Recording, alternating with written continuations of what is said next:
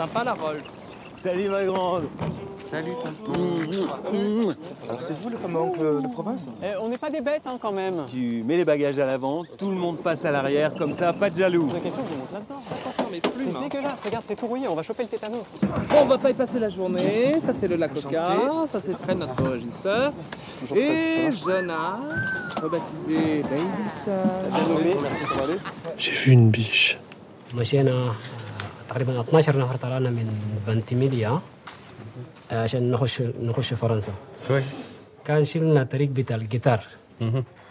والحاجة المضحك كان يعني احنا طلعنا يوم بالليل والشاري هو كان يعني بطلع من فانتيميليا. Heinz me veut mettre en aventure de passer outre et à tourner.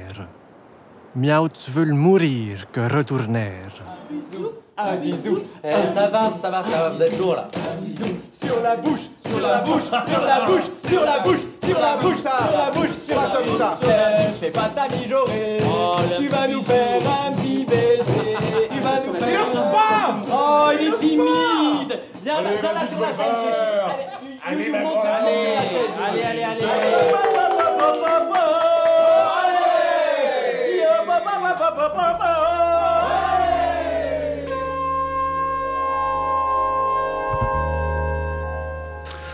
Bonjour à toutes et tous, chers auditeurs du 888 de Radio Grenouille, il est 17h. Mario Bompart au micro aujourd'hui et Jean-Baptiste Imbert à la régie.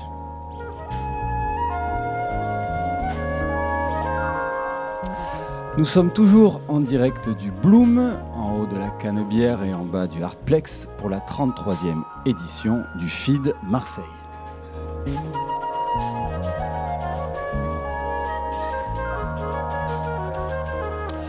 Trois films en compétition française sont au programme de notre émission aujourd'hui.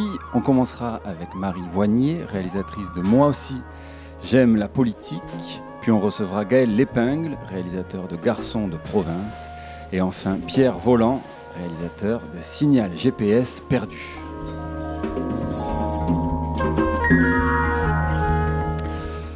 Bonjour Voignier. Bonjour. Alors, comme le veut la tradition de nos émissions au FID, je vais vous demander de présenter aux auditeurs votre film en quelques mots. Oui, alors très synthétiquement, c'est un film que j'ai fait avec des habitantes de la vallée de la Roya, donc à la frontière entre la France et l'Italie, qui ont participé, ils sont engagés dans l'accueil des réfugiés. Et donc voilà, c'est un film qui parle de la question de l'hospitalité, de l'accueil, de l'engagement politique. Voilà, quelques mots. Dans cette vallée où les frontières se ferment plus qu'elles ne s'ouvrent et sont plus des endroits de contrôle que des endroits de passage. D'ailleurs, il y a une personne dans le film qui dit que la vallée n'a jamais été aussi fermée. Il renvoie même à la guerre, où finalement on y circulait mieux parce que les périodes de contrôle étaient plus courtes. C'est l'état aujourd'hui de la Roya, d'un mur, en tout cas d'une zone contrôlée. Oui, le mur, il n'est pas pour tout le monde. C'est effectivement une zone qui est très contrôlée, donc pour les voitures qui traversent et les trains qui passent, mais qui est un contrôle qui est au faciès et qui vise les populations, les gens, les réfugiés qui essayent de passer de l'Italie à la France. Donc c'est un contrôle très... Et par ailleurs, il y a énormément de touristes de Français et d'Italiens qui font l'aller-retour tous les jours allègrement sans problème pour passer la frontière. Alors, l'enjeu de votre film réside avant tout dans la rencontre et dans l'accueil. Vous ne filmez pas les personnes en situation de migration vulnérables. Les récits reviennent davantage sur des expériences déjà vécues, sur des difficultés déjà rencontrées. Vous ne filmez pas des personnes qui accueillent ceux de passage. Vous ne les filmez pas ensemble dans des moments de partage. Vous avez décidé de dissocier ces récits. Oui, déjà, mon film arrive après beaucoup d'autres films qui ont déjà été faits sur cette question-là et beaucoup de situations d'accueil qui ont déjà été tournées dans de très beaux films. Moi, j'arrive un peu dans l'après-coup et puis très vite aussi, j'ai pas voulu mettre dans les mêmes séquences les personnes accueillies et les personnes accueillantes pour ne pas nécessairement aussi les figer dans ce rôle-là, parce qu'il se trouve que les réfugiés sont aussi les premières personnes qui s'engagent en solidarité avec leurs collègues réfugiés dans l'aide, dans la solidarité et le partage. Donc ce sont les premiers bénévoles de l'accueil. Et puis c'est un moment, comme vous l'avez dit, de grande vulnérabilité, le moment où on se trouve à la frontière, où on attend le bon moment pour passer, pour pas encore pu déposer sa demande d'asile ici ou là. Donc c'était pas le bon moment pour mettre une caméra en fait dans cet espace-là. Une caméra qui vient renforcer, comme on le sait, un rapport de pouvoir. Et alors votre caméra, elle est particulièrement intéressante puisqu'elle met votre film en mouvement. C'est un film en mouvement et un film sur le mouvement, et également un mouvement entre le dedans et le dehors, entre le monde du dedans, le monde du dehors, et la frontière aussi inclut ça. Vous filmez d'ailleurs des intérieurs depuis l'extérieur, vous filmez la nature depuis la voiture ou depuis les fenêtres du wagon d'un train. On a tout le temps cette barrière, visible ou invisible. Oui, l'idée était aussi de filmer le maximum de séquences en mouvement, puisque la question du déplacement et du passage, elle est évidente dans le film. Et donc il y a un certain nombre de personnes qui sont, pour l'un dans un TER, pour d'autres dans une voiture, en fait, dont notre entretien, enfin notre discussion se fait en mouvement. Et on marche très peu dans oui. votre film, alors que les traversées de frontières peuvent être piétonnes. Tout à fait, oui.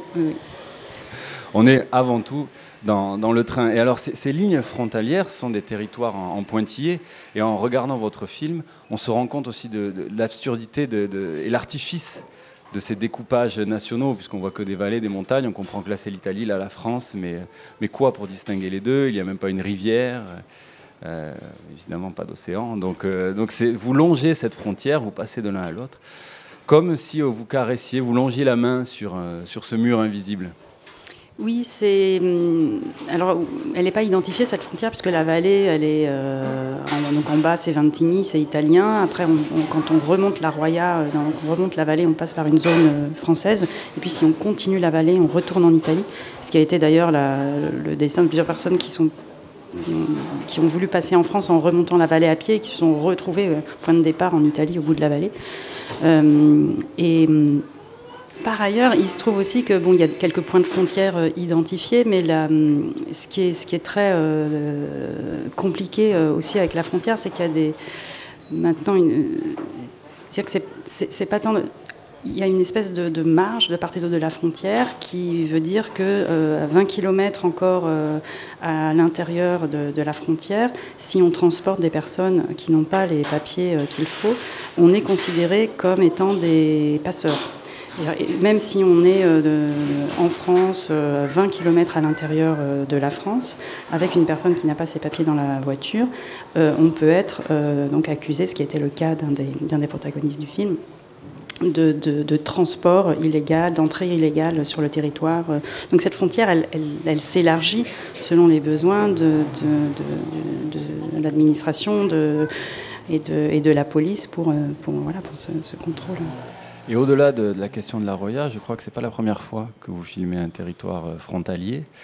Ou en tout cas, qu'est-ce que dans ce film vous intéresse dans la frontière, dans ses évocations, dans son imaginaire aussi? Ce qui est intéressant, c'est qu'on comprend c'est une construction. C'est une construction politique, c'est une construction historique, c'est une construction culturelle. Et d'ailleurs, ces différentes lignes de frontières ne passent pas exactement au même endroit.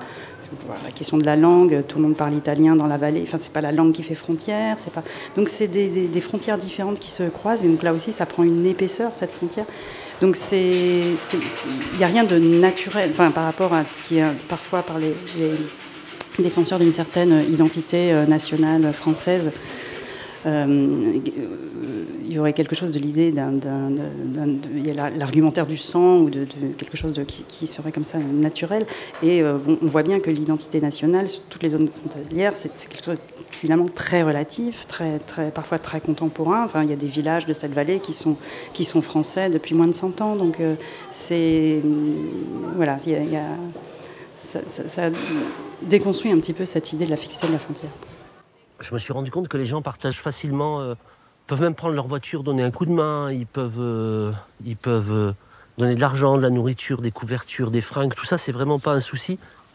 Mais par contre, ce qui est très compliqué, c'est de partager son intimité, son chez-soi. Imaginez vivre avec quelqu'un à côté de soi qui est là, et qui va être là quand tu t'engueules avec ta femme. Et en fait, ça, les gens veulent pas le partager. On vit dans des systèmes où on est... ça m'appartient, donc j'en fais ce que je veux. Il n'y a aucun devoir dans cette histoire, que des droits, quoi. Et c'est vraiment, pour moi, la vraie question, elle est là. Et pour nous, l'accueil, c'est pas l'accueil des migrants, c'est simplement... Nous, on a la chance d'avoir cette campagne, c'est grand, on est beau, on peut faire pousser des légumes, on est bien.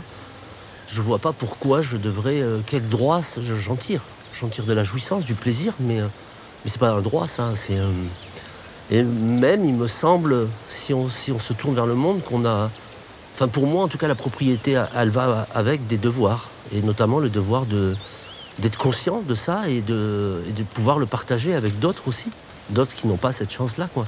En tout cas, c'est une question qui, me semble-t-il, devrait être revisitée parce que on peut pas aborder la question de la migration sans parler de la question de la propriété privée parce que tout le problème est là, quoi. Le discours des gens qui n'en veulent pas, c'est bah oui, mais nous on a tout ça, s'ils viennent, on n'a pas assez pour nous, on va quand même pas partager avec des pouilleux, quoi. Ils ont qu'à se démerder chez eux, oui. Mais si on analyse, ça vient d'où ce que tu possèdes sur le plan historique, on comprendra bien à l'évidence qu'on a aussi, nous, pillé en partie ces pays, etc. Tout le monde le sait. Donc à un moment donné, il faut se reposer cette question. D'où viennent les biens qu'on considère comme étant les nôtres? Qu'est-ce que ça génère comme droit et comme devoir? Et cette question-là, elle n'est jamais posée nulle part. Alors, mais pendant l'extrait, Gael Lepingle me disait que c'était son moment préféré du film. Et je crois que moi aussi, alors par la teneur de ce qui est dit, mais aussi par la manière dont vous filmez cet homme, affairé dans des branches. Et alors, on parle peu face caméra dans votre film. J'ai trouvé ça très beau parce qu'on s'adresse ainsi à tout le monde et non pas simplement à vous, dans la manière dont vous avez filmé vos personnages. Oui, alors Alain qu'on vient d'entendre est un des rares personnages qui va filmer en mouvement. Enfin, il est en mouvement parce qu'il est en train de cueillir des haricots et de ramasser de la salade. Mais donc il est en action. Ça, c'est sûr que c'est aussi une façon de mettre en scène la parole qui... Et la fertilité de la terre et le partage. Oui, puis lui, il est dans l'action. Enfin, c'est aussi ça, souligner toute ce travail militant, parce que c'est aussi un travail. Alain a accueilli énormément de gens chez lui, et donc c'est quelque chose qui prend du temps. Enfin, on est en mouvement, en action, en train de faire quelque chose. Donc j'ai privilégié ce type de mise en scène, même si par ailleurs je peux adorer faire les entretiens face caméra bien immobiles peuvent être aussi une forme quand elle est poussée et cohérente, une forme que j'adore aussi. Et alors là, dans cette scène est particulièrement luxuriante, très verte, avec cette lumière jaunie propre à la Riviera, à ce coin de terre que j'ai trouvé magnifique. Le film est très lumineux. Oui, il est tourné au mois de septembre, enfin en tout cas pour cette séquence-là, au mois de septembre, avec cette lumière de fin d'après-midi qui est particulièrement chaude, qui après aussi à l'étalonnage, bien sûr, on a travaillé dans cette direction d'avoir quelque chose de chaleureux, avec des couleurs vives, quelque chose de joyeux. Par rapport, c'est aussi une vallée très, très encaissée. Ça pourrait être aussi beaucoup plus avec des choix beaucoup plus sombres. Mais j'ai fait le choix de quelque chose de lumineux. Quelques bénévoles idéalisent la personne migrante. Ils donnent émotivement tout. Après, cette personne ne fait pas ce que le bénévole pense ce soit juste. Et alors, c'est plus bon. Viens, ciao. Non, tu vas pas bien parce que tu fais pas ce que je veux moi. Et c'est ça le grand problème. C'est pour ça qu'il faut se former avant. Parce que toi, tu peux pas prétendre d'aider une personne seulement s'il fait ce que tu veux toi. Non, il fait ce qu'il veut lui. Et être bénévole, ça veut dire l'aider à faire ce qu'il veut, pas ce que tu veux toi.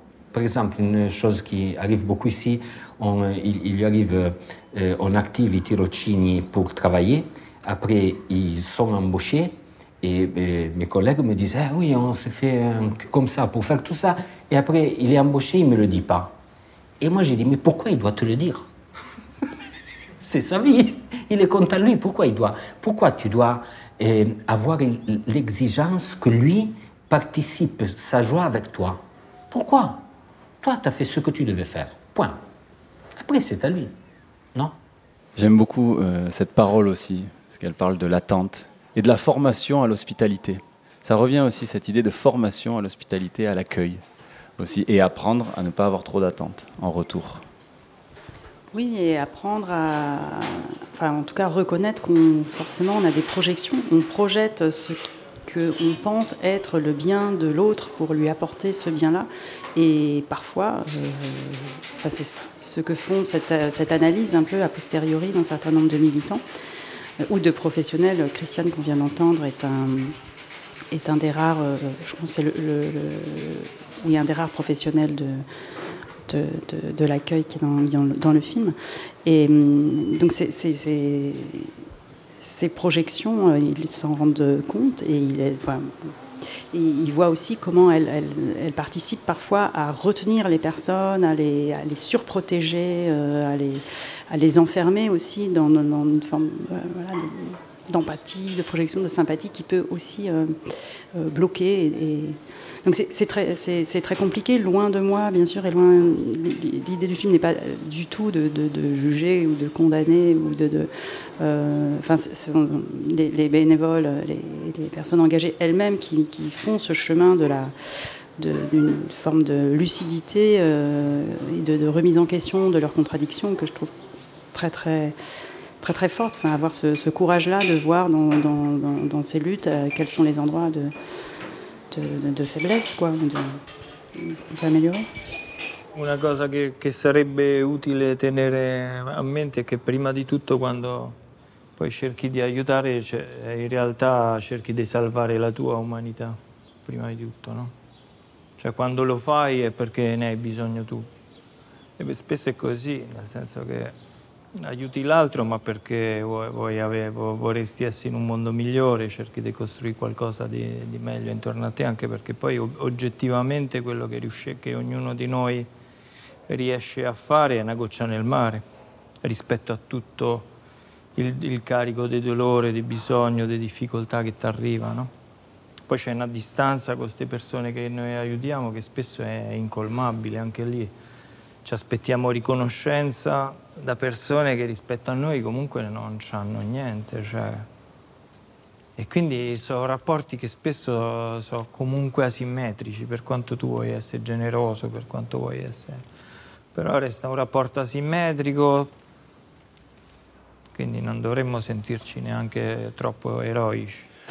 Alors, je voulais qu'on entende de l'italien quand même, parce qu'on est dans la Roya, et cette langue est omniprésente, présente dans le film. Alors en substance, il dit que lorsqu'on aide, on aide pour se faire du bien à soi-même aussi, et on essaye de créer un monde meilleur autour de soi, parce qu'en fait cette aide c'est une goutte d'eau dans l'océan. Et alors il parle de ce rapport asymétrique qui renvoie à une générosité localisée, en tout cas qui ne devrait pas pousser ceux qui aident à se sentir des héros. Et c'est cette phrase par laquelle il commence que je trouve très très belle. L'hospitalité permet aussi de soigner sa propre humanité. Il y a ce geste-là aussi. Oui, c'est très. Enfin, ça m'a beaucoup touché ce qu'a dit Gianni. Voilà, quand on essaye de comprendre ce sentiment qui nous pousse ou pas à aller vers l'autre et à l'aider et la satisfaction qu'on peut en retirer. Je trouve qu'il met des mots très justes sur cette idée de... Alors, c'est pas complètement égoïste, c'est l'idée que de faire ça parce qu'on ne peut pas imaginer dans un monde... On n'a pas envie de vivre dans un monde où ne pas aider l'autre serait la règle. Et donc, on fait ça pour vivre dans un monde meilleur. Donc, on garde quand même cette idée d'une altérité ou d'une utopie ou d'un projet politique, voilà, tout en étant conscience que c'est quelque chose qui est aussi relié à soi. Merci beaucoup, Marie Voignier. Merci. Alors, on va écouter un morceau de musique qui conclut le film de Gael Lepingle, et puis ça laissera le temps à Léna Rivière de nous rejoindre. C'est une reprise de Robbie, je crois. On ne meurt plus d'amour. Passe au travers, embrasse l'air, tu me vois devant. Passe l'attente, reste l'absence, passe-moi dedans. J'ai rien appris, rien chaque fois, sinon qu'on n'en meurt pas, c'est la nuit, triste jour, on ne meurt plus d'amour, on ne meurt plus d'amour, on ne meurt plus d'amour, on ne meurt plus d'amour, on ne meurt plus d'amour. Va si j'y suis, va si je fuis, toi, qui essaye. Pleure et appelle entre le ciel, toi qui t'effraye. J'ai rien appris, rien chaque fois, sinon qu'on n'en meurt pas, C'est la nuit, triste jour, on ne meurt plus d'amour. On ne meurt plus d'amour, on ne meurt plus d'amour, on ne meurt plus d'amour, on ne meurt plus d'amour, on ne meurt plus d'amour, on ne meurt plus d'amour, on ne meurt plus d'amour, on ne meurt plus d'amour, on ne meurt plus d'amour. J'avance nu, mes larmes bullent, je me relève au levant. Je marche seul, ceux qui me veulent mourront autant qu'avant. J'ai rien appris, rien chaque fois, sinon on n'en meurt pas, C'est la nuit, triste jour, on ne meurt plus d'amour.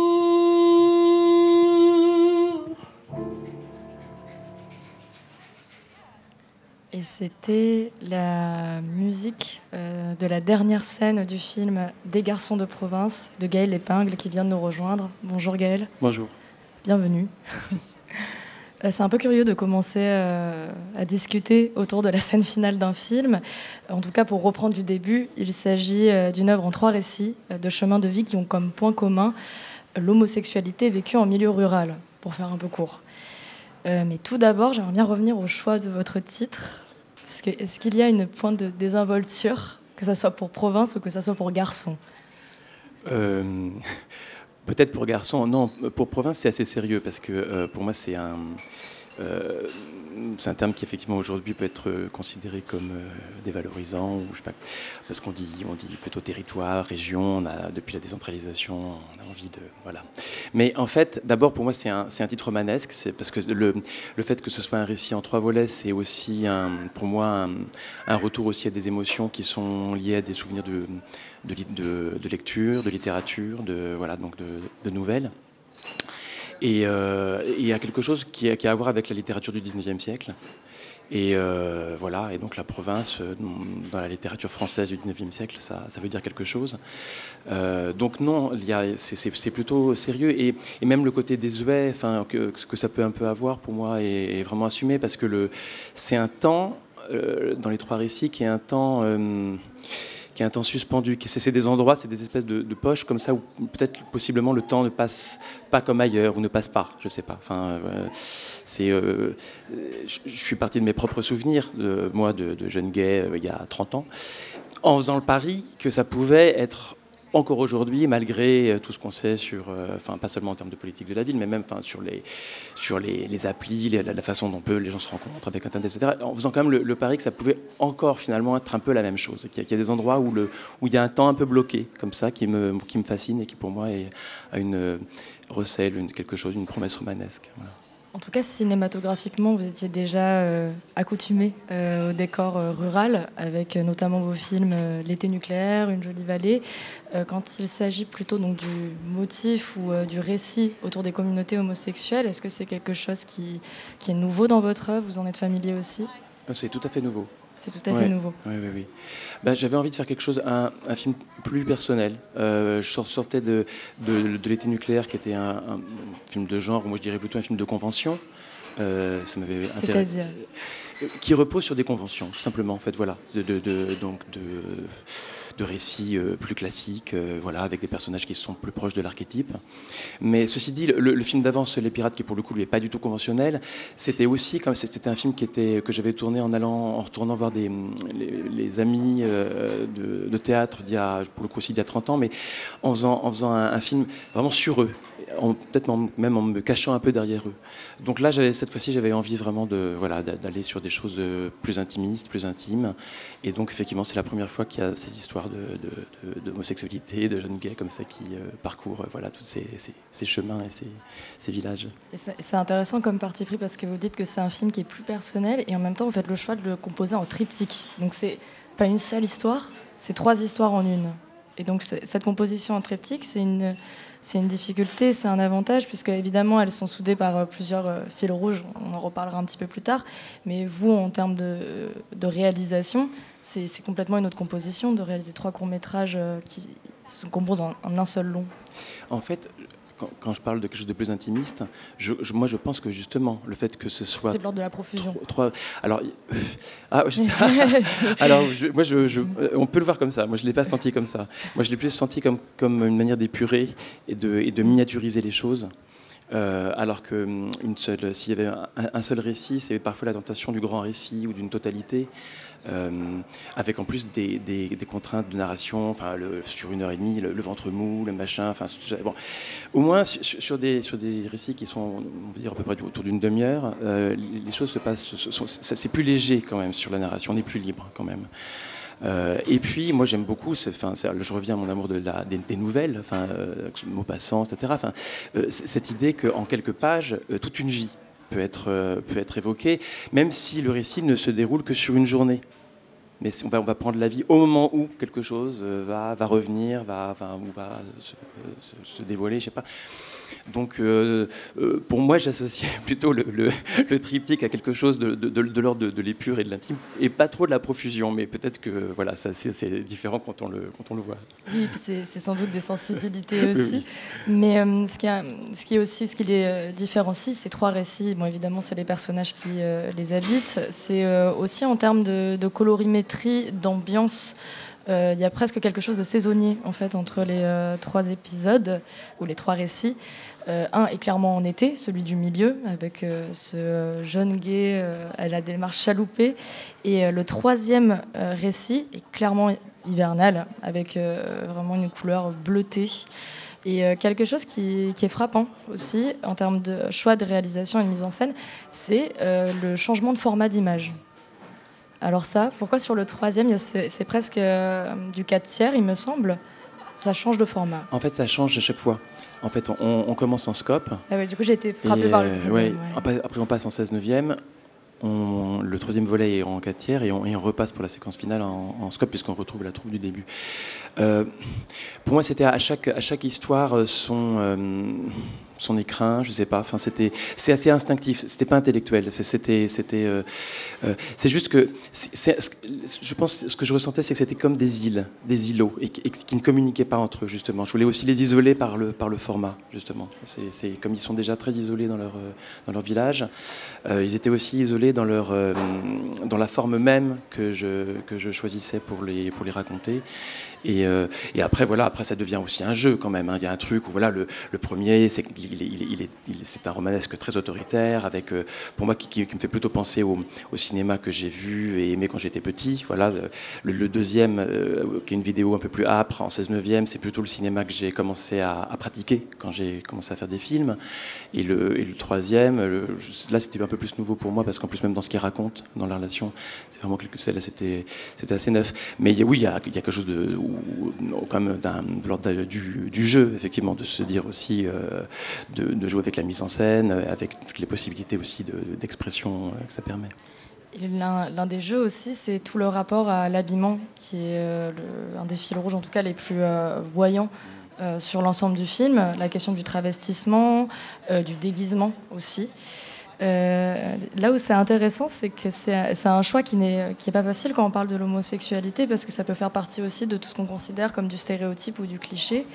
Et en même temps, c'est amené avec beaucoup de bienveillance et de douceur, surtout sur le premier récit, où il y a toute cette troupe qui arrive et avec la colorimétrie qui est presque acidulée, l'étalonnage est très poussé.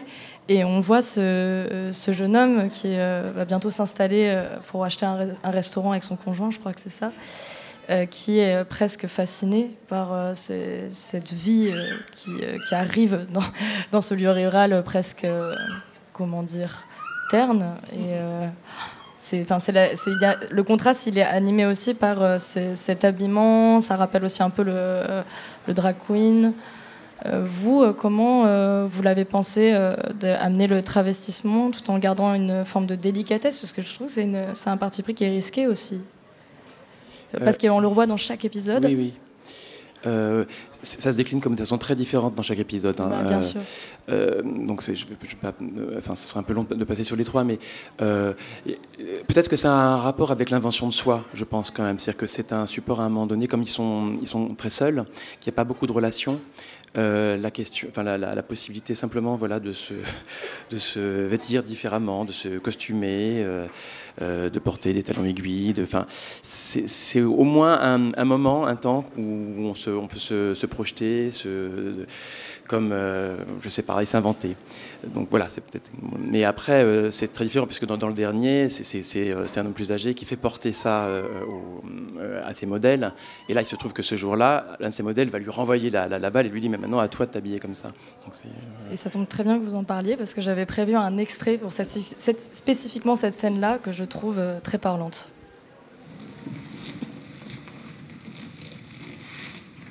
Avance, fais quelques pas. Comme si t'arrivais au lycée. Ouais, ça le fait. Tu rentres dans la salle des profs. Parle espagnol maintenant. Mais je parle pas en espagnol à mes collègues. Attends, j'ai une idée. Tu les as mis déjà ?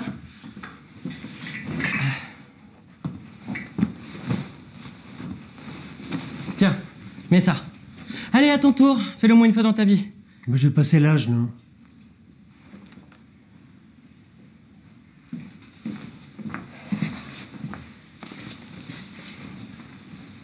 T'enlèves le pull aussi, hein.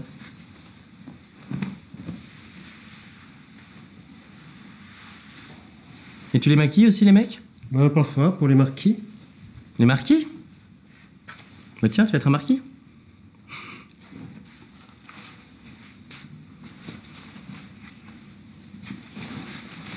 Et ça vient d'où, tout ça ? Bon, il y en a que j'ai trouvé sur Internet, d'autres que j'ai récupérés auprès du comité des fêtes. La directrice est une amie. Les déguisements. Toi, ce qui te fait bander, c'est les déguisements, quoi. C'est ton truc. Bah, si on se met à juger les fantasmes des uns et des autres, on n'a pas fini. Je juge pas, je constate. J'en ai fait des shootings et des plans chelous, mais je te promets, c'est la première fois que je vois ça. Je suis curieux, c'est tout. T'es pas curieux. T'es moqueur. Donc dans cet extrait, Jonah, c'est ça, inverse les rôles, comme on disait, c'est-à-dire qu'il demande à ce professeur d'espagnol assez âgé et photographe le week-end ou le soir à son tour se déguiser avec ses propres déguisements. Et étant donné qu'en plus c'est le troisième récit, il y a presque un espèce de cycle qui se construit. Suite d'ailleurs à cette scène-là, il y a aussi un autre écho à cet extrait. C'est Jonah lorsqu'il dort chez cet homme-là la nuit. Il n'arrive pas à dormir à un moment. Il décide d'aller sur l'ordinateur de ce professeur et voit donc les différents shootings photos, dont un qui est assez malaisant avant tout pour le spectateur et qui est une scène très ambivalente. étant donné que l'un des shootings est avec un jeune acteur, en tout cas qui paraît très juvénile, même si sa voix est grave. Et ça joue un peu sur cette sensibilité du spectateur de se poser la question de, en fait, quel est l'âge de ce jeune qui participe à un shooting. Et là où l'ambivalence va encore plus loin, c'est que Jonas se masturbe, supprime les photos et la vidéo, et le lendemain lui dit « mais tu me dégoûtes ». Ou c'est l'inverse, oui, d'abord il se... Non, on me fait un signe de c'est inversé. Mais en tout cas, ce qui se passe dans cette scène-là et que je trouve en même temps très intéressante, moi, sur ça je trouve que c'est une des scènes les plus marquantes du film, c'est sur ce que ça crée en termes de malaise et qu'on ne situe pas très bien où est le malaise. Et je me suis demandé quelle était l'intention du réalisateur derrière, d'avoir mis cette scène-là, sachant que c'est encore une fois quelque chose qui joue aussi avec les stéréotypes et ce qu'on attache à l'homosexualité. Oui, non, bien, l'acteur il a 24 ans, mais il est heureusement. mais effectivement il est très juvénile et bien sûr on l'a pris pour ça, bien sûr pour qu'il y ait un malaise. Non, ce qui m'intéressait c'est que Jonas va utiliser ça pour après là on est dans le spoil total, hein. C'est vraiment, mais c'est que justement dans cette histoire de renverser les rôles, c'est que lui-même finalement prend la place de Mathieu en regardant ses images et en se masturbant dessus, et ça produit un dégoût qu'il n'assume pas, donc il va renvoyer à Mathieu le lendemain son propre dégoût. Voilà, et pour moi c'est un personnage, vraiment ce qui m'intéressait, c'est que c'est un personnage qui n'évolue pas, Jonas, qui n'est pas changé par l'expérience, qui refuse l'expérience. Et souvent, surtout que c'est le récit le plus long, quand on raconte une histoire, le personnage est modifié entre le point de début, le point d'arrivée, il est arrivé quelque chose qu'il a modifié. Et là, non, c'est quelqu'un qui est dans la répétition. Et du coup, oui, effectivement, c'est un peu dur à la fin, parce que il lui renvoie vraiment un truc de norme, genre t'es pédophile, c'est dégoûtant, etc. Alors qu'en fait, bon, c'est pas ce qu'on a vu vraiment. Et alors, il y a quand même, après, il se défend, etc. Mais ce qui est important pour moi, en tout cas, c'est le déni de Jonas et voilà, et comment il a, comment je vois qu'il y a des signes comme il faut s'arrêter. Mais en plus, j'aurais plein d'autres questions à poser. J'aurais aimé qu'on puisse aussi aborder la question du montage qui est assez discret, et puis la délicatesse avec laquelle, encore une fois, sont filmés les personnages, notamment sur des gros plans très serrés ou qui laissent beaucoup de place à l'expression des visages, là où finalement dans des décors parfois si désuets au milieu de la campagne, il reste que la vitalité de ces hommes au milieu de ces paysages. Et donc je voulais vous dire merci Gael Lepingle d'avoir participé à ce plateau de Radio Grenouille, et très important pour les personnes qui souhaitent découvrir votre film Des Garçons de province. Ça se passe pour la dernière séance au cinéma La Baleine au cours Julien le lundi 11 juillet à 10h. Et je te laisse la parole et le micro, beaucoup. Mario. Merci Léna Rivière, merci Gael Lepingle. Et si Jean-Baptiste on sifflotait un peu en voiture sur les routes du Jura pour rejoindre Pierre Voland.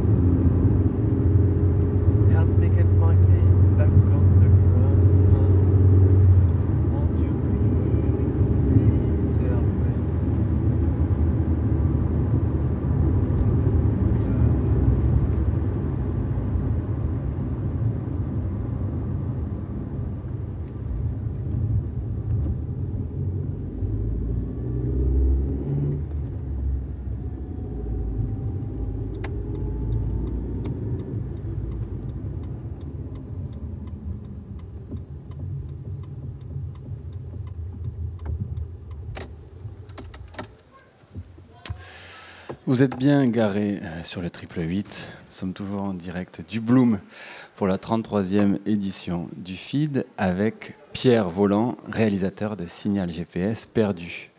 Bonjour Pierre. Bonjour, merci de m'accueillir sur le plateau. Alors on roule beaucoup dans votre film, mais comme dans tous les films finalement, c'est une émission sur les routes. Votre film sera à 18h30 à la Baleine, donc d'ici 45 minutes. Donc je dis à tous nos auditeurs de se préparer en écoutant l'entretien et de se diriger gentiment vers la Baleine. Il est encore temps. Alors Pierre Voland, est-ce que vous pourriez nous présenter votre film en quelques mots ? En quelques mots, c'est l'histoire d'un jeune homme qui marche dans la nature, dans l'hiver, pour essayer de franchir le pas de son désir, qu'il a du mal à franchir. Il est à la recherche, il est en quête d'une rencontre amoureuse avec un autre homme, et il est aussi en quête d'une spiritualité chrétienne.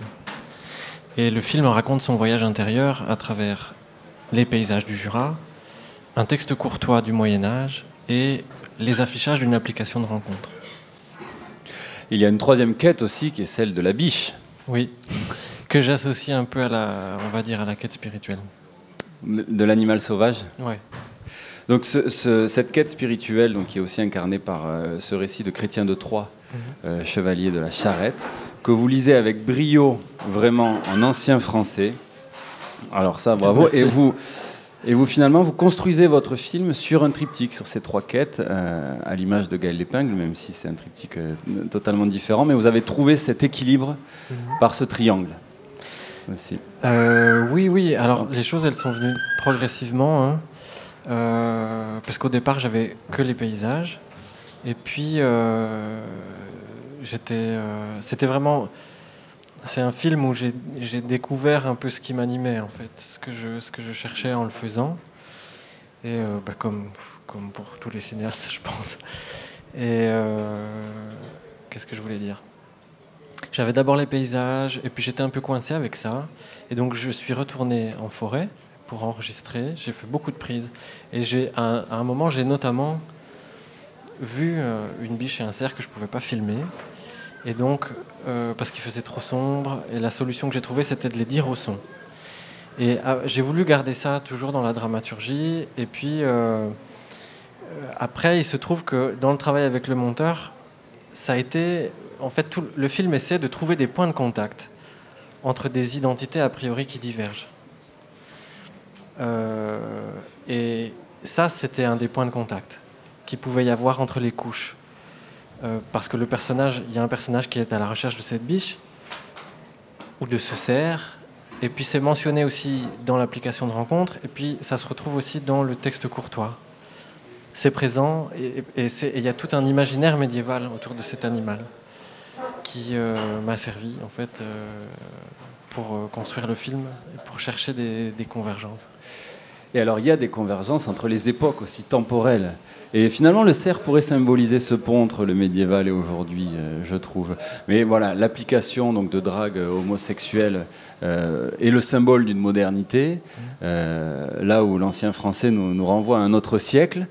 Et alors, j'ai trouvé ça très, très intéressant d'être écartelé entre les époques, puisqu'en étant aussi enchevêtré entre ces époques, on est finalement dans un temps suspendu. On n'est dans aucune des deux. Et donc ça nous offre une déconnexion qui permet complètement de rentrer dans l'univers propre du film. Oui, c'est vrai le film cherche à offrir un voyage intérieur et une immersion comme ça. Et effectivement, le choix, le Super 8 noir et blanc, je voulais des images difficiles à dater. Et ce qui m'a attiré aussi au-delà... Alors il y a le sens, ce qui m'a attiré vers le texte médiéval. Il y en a eu plusieurs aussi. Puis à un moment donné, j'ai fait un choix. C'était cette association que Chrétien de Troyes, l'auteur du texte, dont je me suis principalement... que j'ai principalement inclus dans le film. Il fait cette association entre, on va dire, l'amour monacal et entre la rigueur monacale et... je vais y arriver. Il fait l'association entre foi et amour, en fait. Et il y a il y a cette quête d'absolu. Et ça m'a attiré. Et aussi le côté très légendaire. Et le français ancien, c'était ça aussi. C'est amener quelque chose de très lointain et de très légendaire. Et puis ces prises de vue dans les montagnes, cette brume qui est omnisciente, et donc ce grain de l'image qui est apporté par la pellicule en 8 mm en noir et blanc, renvoie alors à la légende et au mysticisme aussi. Donc on parlait de ce récit médiéval en ancien français. Et alors ce qui est intéressant aussi, c'est qu'inséré dans cet univers, l'application de rencontres, qui donc peut être le symbole d'une modernité frivole aussi, devient mystique, notamment par les pseudos qui sont utilisés et la manière dont, à l'image, vous incrustez aussi ces conversations. Oui, c'est vrai qu'il y a tout un... Dans le nom, donc le personnage se crée un profil, et puis il y a des interactions, des gens lui envoient des messages, il ne répond pas pendant un moment. Et c'est vrai qu'il y a toute une... Dans les noms des personnages, comment dire ça ? Ce sont souvent des noms d'animaux. Et donc il y a une cohérence comme ça aussi avec la biche et le cerf. Et puis des bêtes qu'on pourrait retrouver dans ces forêts. Et qu'on retrouve aussi dans on va dire les comment appeler ça, des typologies de la communauté gay. L'ours, la loutre, otters, bears, voilà. Et alors vous avez filmé... C'est aussi une manière de chercher des points de contact. Ouais. Entre des choses, des identités, a priori des quêtes qui a priori n'ont rien à voir. Et que symbolise ou convoque la cascade ? Vous la filmez longuement, à plusieurs reprises. C'est le moment, c'est la traversée du pont de l'Épée. Donc en tout cas dans le texte, c'est le moment où le chevalier de la charrette, dans la quête de sa dame, la reine Guenièvre, il fait un espèce de sacrifice. Et c'est à ce moment-là que l'absolu vraiment vient se coller à la quête amoureuse, qu'elle prend cette dimension. Et je voulais que ça soit fort. Et en même temps, c'est un moment de déprise totale. L'eau tombe, comme la pellicule défile, de manière un peu impassible.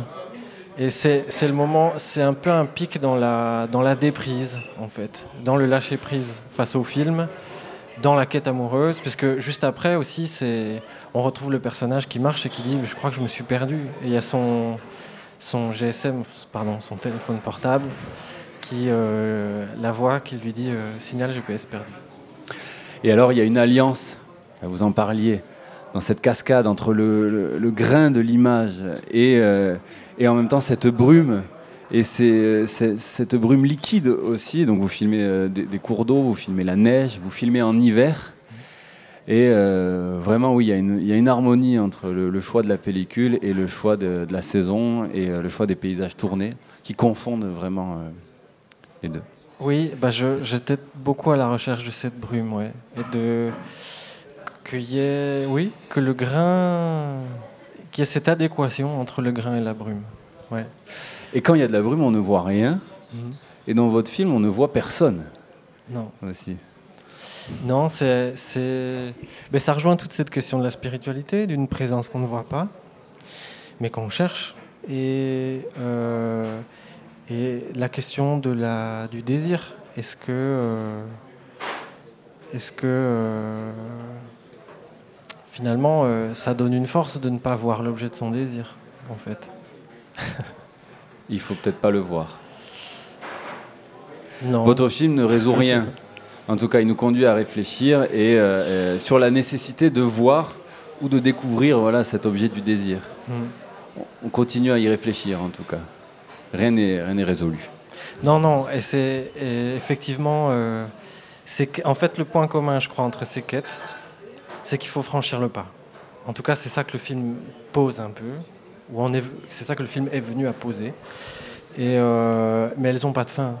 Franchir le pas, ça veut dire quoi ? Ça veut dire y aller. Au bout d'un moment, il faut y aller. Il faut y aller, il faut accepter peut-être le désir avec la couleur qu'il a, notre désir avec la couleur qu'il a, et aussi bien le versant amoureux que le versant spirituel. Que signifie signal GPS perdu ? C'est le fait à un moment donné de se retrouver dans un espace où on n'a plus de repères et où on doit passer pour avancer. C'est aussi un repli. Signal GPS perdu, c'est un endroit où il y a plus de connexion. C'est un repli intérieur. Plus de confort, plus d'aide pour se géolocaliser intérieurement aussi. Non, et où on accepte d'aller. Et voilà, parce que ce film était pour moi une sorte de repli intérieur aussi. Une façon de retourner sur des paysages de mon adolescence et mon rapport au désir aussi, à cette époque-là. Chez vous? Ouais, c'est pour ça qu'il est tourné là. À la grande douleur qu'on l'issiste, s'en passoutre a grande strets. Mains et genoux et pieds se blets, mais tout le rassoage essaye, amours qui le conduisent et mènent. S'il y est à souffrir doutes, à mains, à pieds et à genoux, fait tant que de l'autre part viennent. Lors li remembre résouvient, des deux lions qui liquidouent, avoir veut quand il est touet de l'autre part. Lors s'y garde, ni avouet n'est une lézarde, ne rien nul qui mal l'y fasse. Il met sa main devant sa face, s'égarde son âne l'épreuve, quand nul des deux lions n'y trouve, qui liquidouet avoir veut, si quida estre det seut, mais il n'y avouait rien qui vive. C'est magnifique. Donc là, on entend de l'ancien français qui a des consonances avec le provençal. Notre régisseur a des notions provençales, il a pu le noter. Et c'est vrai qu'on comprend quelques mots. Alors là, en résumé, donc c'est un personnage qui traverse un pont aussi, je crois, en fait, oui. qui accède à l'autre rive, même s'il est souffrant, blessé. Il est dit qu'il est doux de souffrir. Oui. Il pensait avoir aperçu des lions. Mais en fait, il n'y avait même pas un lézard, il n'y avait rien qui vive. Ça se finit sur ça, cette séquence-là. Et alors, on entend la complexité de la prononciation du français ancien. Ça, vous l'avez travaillé, puisque c'est vous. Oui, c'est ma voix. Qui le lisez, ouais. Oui, j'ai appris à prononcer le français ancien grâce au cours en ligne d'une prof d'université que je remercie, qui s'appelle May Plouzeau. Elle a fait ce cours en ligne dans les années peut-être 2000 ou 90 et je me suis beaucoup appuyé sur son cours pour apprendre à prononcer l'ancien français. Puis je l'ai contactée, elle a révisé à un moment donné le texte très précisément. Et voilà, mais je tenais à faire ça pour avoir cette sensation d'un passé lointain. Et puis aussi parce que le fait de lire ce texte, au-delà de sa beauté, de son rythme, parce que ce sont des vers, ce sont des octosyllabes, ça collait avec l'intériorisation du personnage, en fait. C'est parce qu'il faut intérioriser la langue, et donc ça va avec le mouvement du film. Comment on se dit au revoir en ancien français? Alors ça, je sais pas. Je sais le lire, mais je sais pas le parler. Je sais pas le parler. Merci beaucoup. Merci à vous. Merci Pierre Voland, réalisateur de Signal GPS perdu. Merci à tous nos invités, à Marie Voignier, réalisatrice de Moi aussi, j'aime la politique, à Gael Lepingle, réalisateur de Garçons de province. Merci à Jean-Baptiste Imbert, à la régie aujourd'hui. Merci à Léna Rivière. Et on se quitte pour une dernière fois. On se retrouve demain pour la clôture de cette 33e édition du FID. Ciao!